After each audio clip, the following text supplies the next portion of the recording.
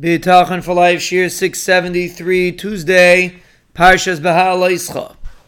We are saying over the Yesod of the Chinuch that if a person wants to develop a feeling inside, he has to mirror those feelings on the outside.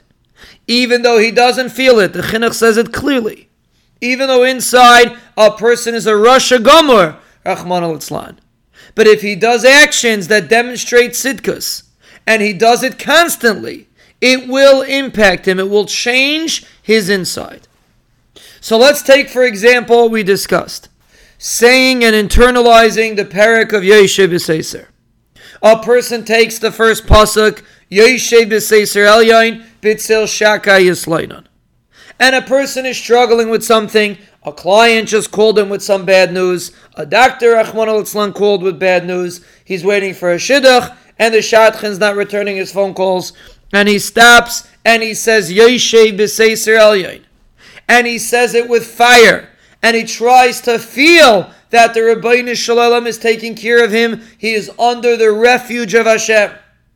Even though he doesn't really feel it inside.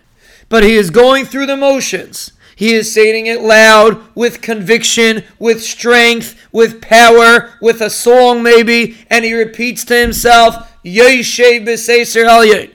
And he tells himself, I am not living under the jurisdiction of the shadchan, the doctor, the client, etc. I live under HaKadosh Baruch Hu's refuge. B'Tzel Shaka Yisleinon. He takes care of me.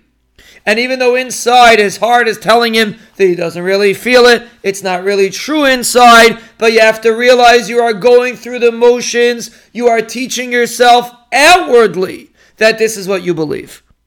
And if you say it constantly, a person gets up in the morning, and before he goes to work, the first thing that he says is Yoshev B'Seiser.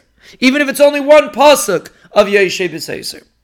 But he closes his eyes, and he says it with a fire, with a gishmak. It is an action that will impact you.